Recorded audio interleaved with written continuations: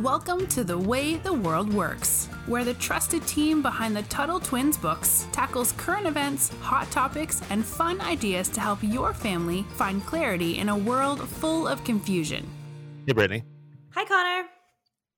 So today we have a very special guest, the Senior Education Fellow at the Foundation for Economic Education, an adjunct scholar at Cato, and the author of a great book called Unschooled, Kerry McDonald. Welcome to the podcast. Oh, it's great to be with you both. Thanks for having me.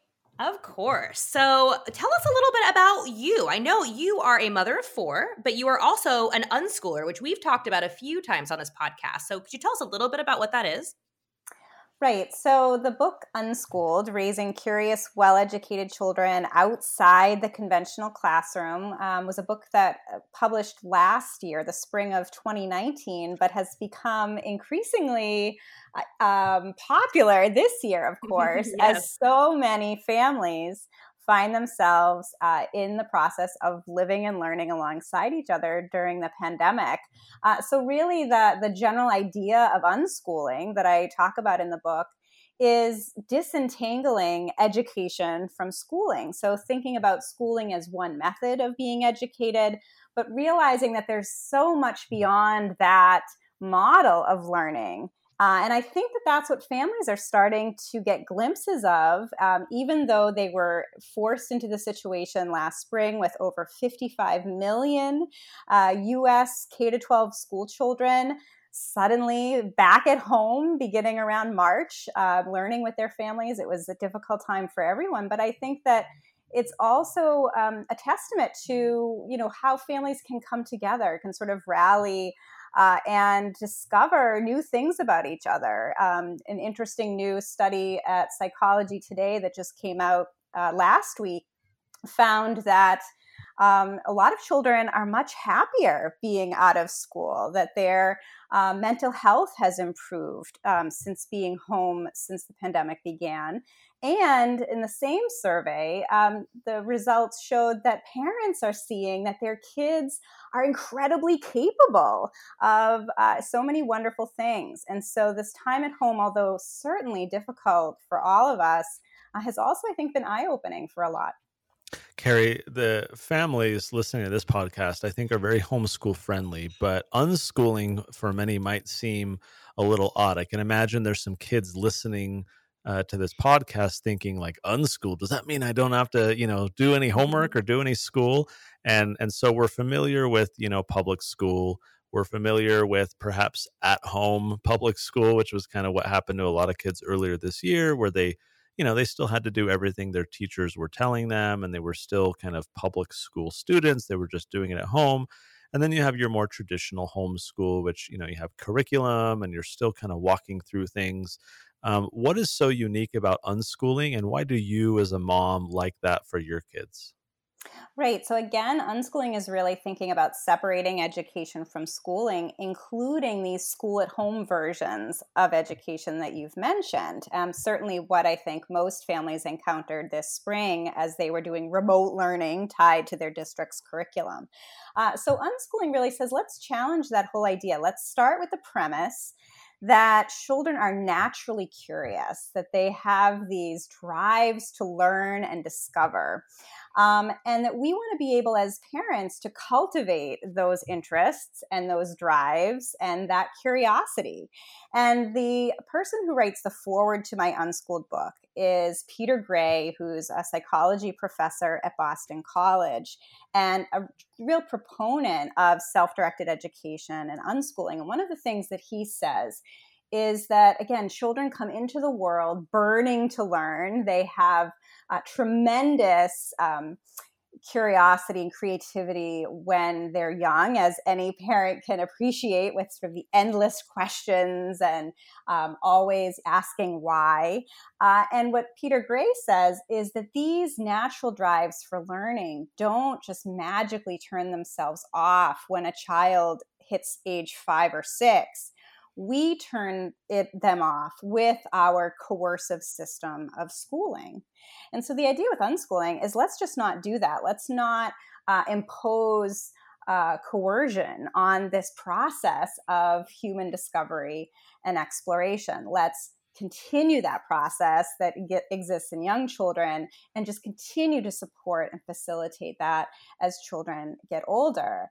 And I think that that's what we see in a lot of the data around children who learn without school, whether it's unschooling or more of these kind of informal or eclectic versions of homeschooling that don't simply replicate school at home, is that young people are just supported in pursuing their interests. And from that process, so much learning happens, right? I mean, these kids become, for example, voracious readers. They love reading books that matter to them about topics that are interesting to them, and then they'll continue to pursue that process. So becoming highly educated through this. Another point I like to make is that unschooling doesn't mean that you're not using a curriculum. So one of the great definitions that I include in the book, and the one that I really appreciate the most, is a definition of unschooling by Carl Wheatley, who's a professor at Cleveland State University who studies unschooling families. And one of the things that he says is unschooling families use little or no imposed adult chosen curriculum. And I like that, adult chosen. That's cool. Yeah, and allow children to really drive the learning process. So I think there's a real difference between kind of an imposed curriculum that follows kind of a packaged version of what you should be learning in first grade, what you should be learning in second grade, and so on, and really just cultivating the kind of characteristics around encouraging natural learning. And so you'll find, for example, many unschooled children will take classes, community college classes, or they will, particularly as they get older, be really interested in certain topics and want to do kind of rigorous learning tied to curriculum with assignments and tests and quizzes and homework and all of that. But the idea is that it's much more driven by the child as opposed to imposed by adults.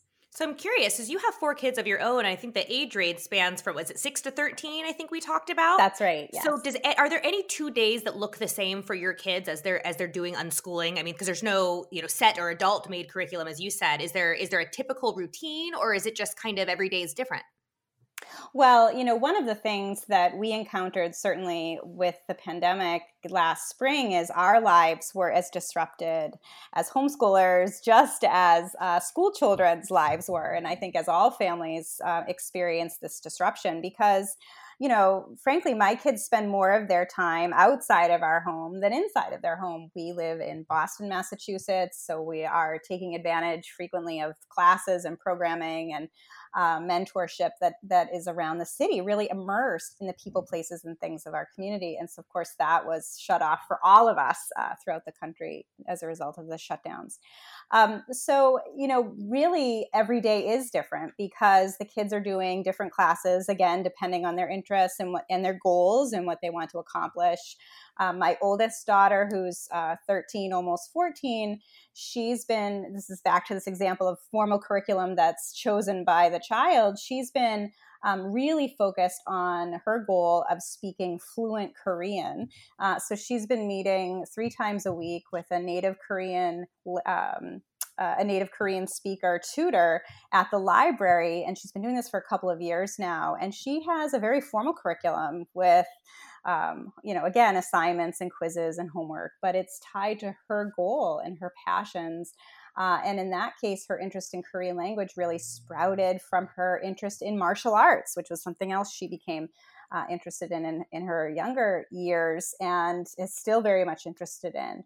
And that led to, again, this, let's learn more about Korean history, culture, language, and so on. So it's just a way of facilitating that interest. And then the role of the adult, of course, is really important because it's about acknowledging these passions and interests and then connecting those with available community resources. Kerry, I a few years ago wrote Passion-Driven Education, which hits on the theme you're talking about. So you're speaking my language about how much more learning resonates with and sticks with children when they can learn the things that interest them, when they have kind of a personal interest in the subject rather than being told by an adult, you have to learn this and it's going to be on a test. And then they always say, well, why do I need to learn this? When am I going to ever use this information? It's always, oh, trust me, someday you'll need the quadratic equation. And and so the passion driven model is so much more I think, authentic and interesting to a lot of kids. But let me ask you, as a mom who's kind of been doing this, what do you say to the other parents out there who are a little nervous about doing unschooling? A lot of us grew up, I myself, though I homeschool my children, I'm a product of public schooling. So is my wife. And a lot of parents kind of feel like there's safety or comfort in the structure of curriculum, that they need kind of that guide or support to make sure their children are learning everything that they need to be, learning, or that they ought to know. How do you, talk to those parents who maybe see some benefits of unschooling, but they're worried to kind of take that jump into the deep end, so to speak?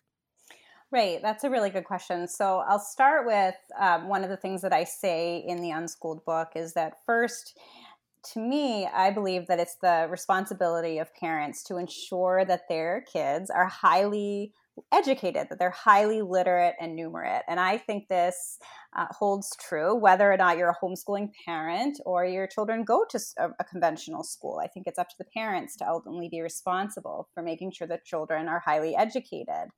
And so I would argue that with unschooling, that process of ensuring your children are highly educated just comes from a different place. It comes from, like what you're saying, this idea of personal agency and non-coercion, and a real love of learning that, again, young children naturally exude. And so it's just continuing to nurture that love of learning through the later childhood and adolescence.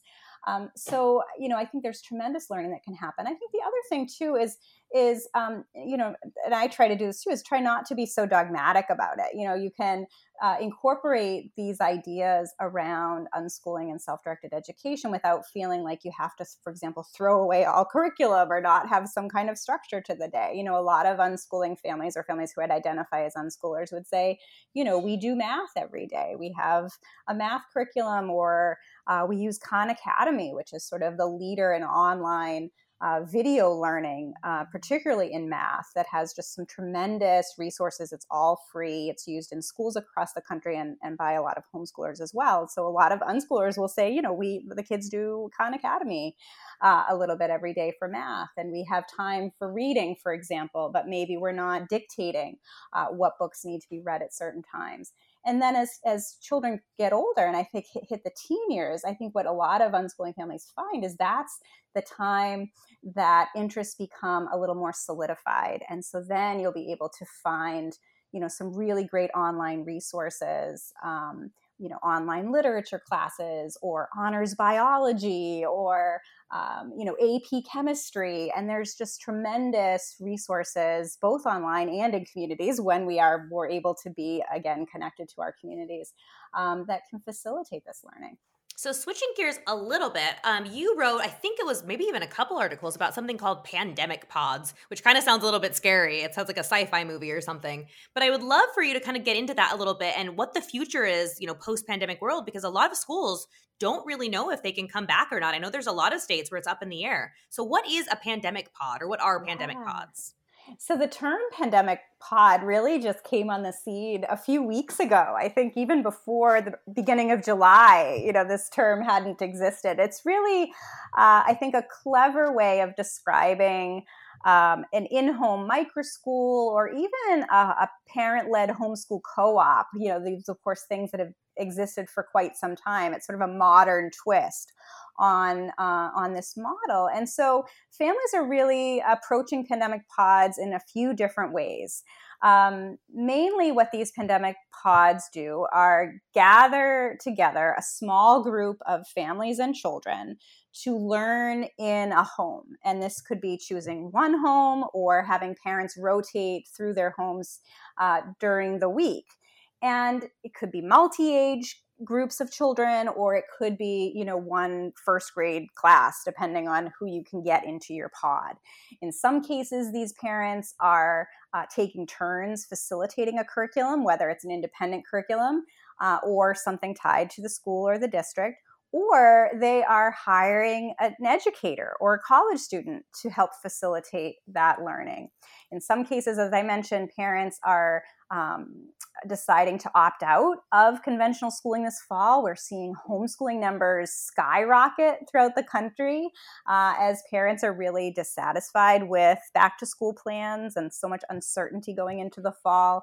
And so many of these families are deciding to kind of disconnect entirely from the school, at least in the short term, and create these pandemic pods to piece together a curriculum and a learning experience. Other families are saying, our district is going all remote for the fall, and we don't want our kids sitting in their homes do it like they did in the spring in front of the computer screen doing the remote learning in an isolated way. We want them to get together with a small group of children or adolescents to be able to go through that remote learning experience safely, responsibly, but also socially.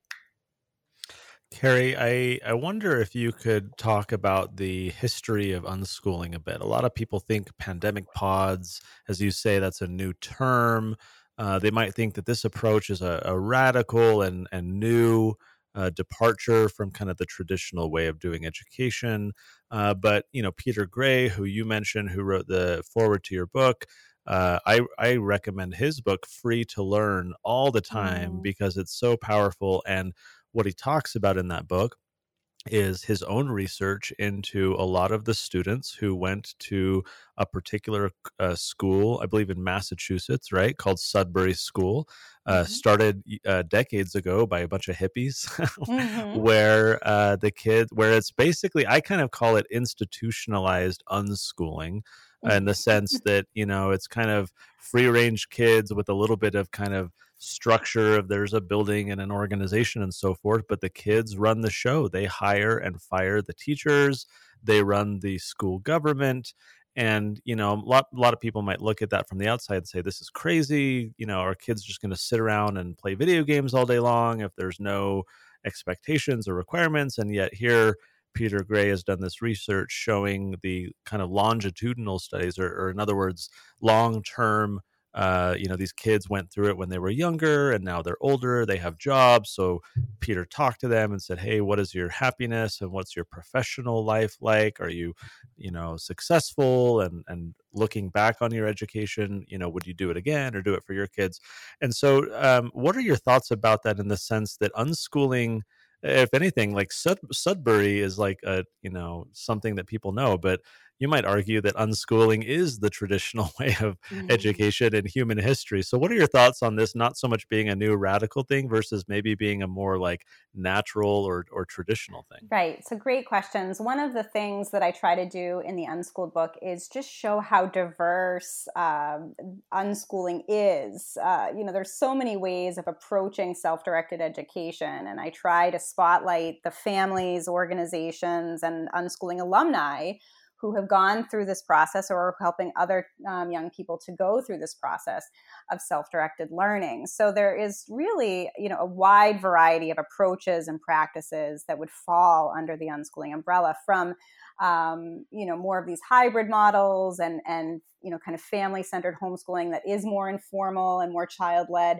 to what you're talking about in terms of the Sudbury Valley School and the larger kind of Sudbury democratic schools that have sprouted across the world since beginning in the 1960s here in Massachusetts. So there's really a tremendous variety. But the term unschooling was coined by John Holt back in 1977. And John Holt was an author, an educator, and a real pioneer in the modern homeschooling movement. And he coined the term unschooling in the second issue of his Growing Without Schooling newsletter, which was the first newsletter for homeschooling families. I mean, there was really at the time very little in the way of enabling homeschooling families across the country to connect with each other, to find each other. In many places, homeschooling was still very much illegal or not legally established. And so he really created this mechanism to connect families. And he defined unschooling as families taking children out of school. And I think the term has evolved over recent decades to be more focused around child-directed, non-coercive learning. But its roots are really in the homeschooling movement and this idea of separating from conventional practices and this idea of conventional schooling. But in my book, I actually trace these ideas, all the way back to the Enlightenment, and the ideas of non-coercion, self-determination, personal agency, human flourishing, that really began in earnest through, the Enlightenment and the following centuries. And then in kind of the modern era, really the split between progressive education at the turn of the 20th century, kind of the John Dewey school and his acolytes, and then the folks who really wanted to take a much more self-directed, non-coercive role or path in facilitating a child's development free from coercion. That's great. Certainly there's a lot of history involved with that, but I liked those aspirational words you used and connecting it to the Enlightenment. Those are things I think that parents want for their children. It's things that children, want for themselves when they think about their own learning environment and having the freedom to kind of explore their innate curiosity. So it's really exciting, I think, despite all of the COVID craziness, that a lot of parents are really taking advantage of the opportunity, or perhaps some are feeling pushed into the opportunity to give their children this experience. So it's going to be fun, I think, to see a lot of the developments, and I think there's a lot of good things to come. I know you've been writing a lot about it. We will link to a few of your articles for our interested listeners. Head to TuttleTwins.com/podcast. We'll also link to Unschooled. You can find that on Amazon, and we'll provide you a link as well in case it's easier. Make sure you're subscribed. Thanks for joining. And Kerry, thanks for coming on. This is a great discussion. Oh, it was great to be with you. Yes, Thanks. thank you so much. Well, Brittany, I think that was a good discussion. Maybe some big terms there that some kids can do some homework about, and all that Enlightenment stuff. I think that provides some good fodder for some education. But frankly, even just picking up a copy of Unschooled and parents reading it with their kids, learning about some of that history, I think would be really excellent. So as you think about it, I mean, you've taught in a classroom before, a lot of people who are teachers and parents. Do you see unschooling really kind of taking off, or what are your thoughts on this overall kind of environment we're in? 6 months ago, I would have told you no. I would have said it's a little bit too fringe, that parents just think it's a little too weird. But in a post-pandemic world, I think unschooling might be the answer to what we need right now. I think it's what the kids want. I think it's what the parents want. So yeah, I think that this could be the future of education. That's so interesting, because a lot of people are suffering right now, health-wise, economy-wise, but man, this seems like such a silver lining in a dark cloud to have so many families finally reconsidering the status quo of public schools and feeling like, what, I need to rescue my children and save them, whether it's because of masks or because of crazy curriculum or just a lot. In fact, we did a survey a little while back about to our Tuttle Twins kind of customers and readers, and overwhelmingly parents were saying, yeah, I'm concerned about masks and that's why I'm homeschooling, but I've also long been concerned with the curriculum. I've also long been concerned with the lack of educational freedom. Basically, these parents have had just long-standing issues with what's been happening to their children, but perhaps, for a variety of reasons, they never felt like pushed into doing anything different, right? Or biting the bullet in homeschooling. And now, as a result of COVID, a lot of them are feeling like, okay, finally, it's time for us to do this. So I think it's super exciting. I'm actually really intrigued to see what comes in the months ahead. Great topic, of course. And I know a lot of parents are stressed out about it right now, but I think a book like Kerry's could be a lot of help. So make sure you go to TuttleTwins.com/podcast, check out the show notes, get the book, read some of Kerry's articles. And Brittany, until next time, we'll talk to you later. Talk to you next time. You've been listening to The Way the World Works. Make sure your family is subscribed and check out TuttleTwins.com for more awesome content.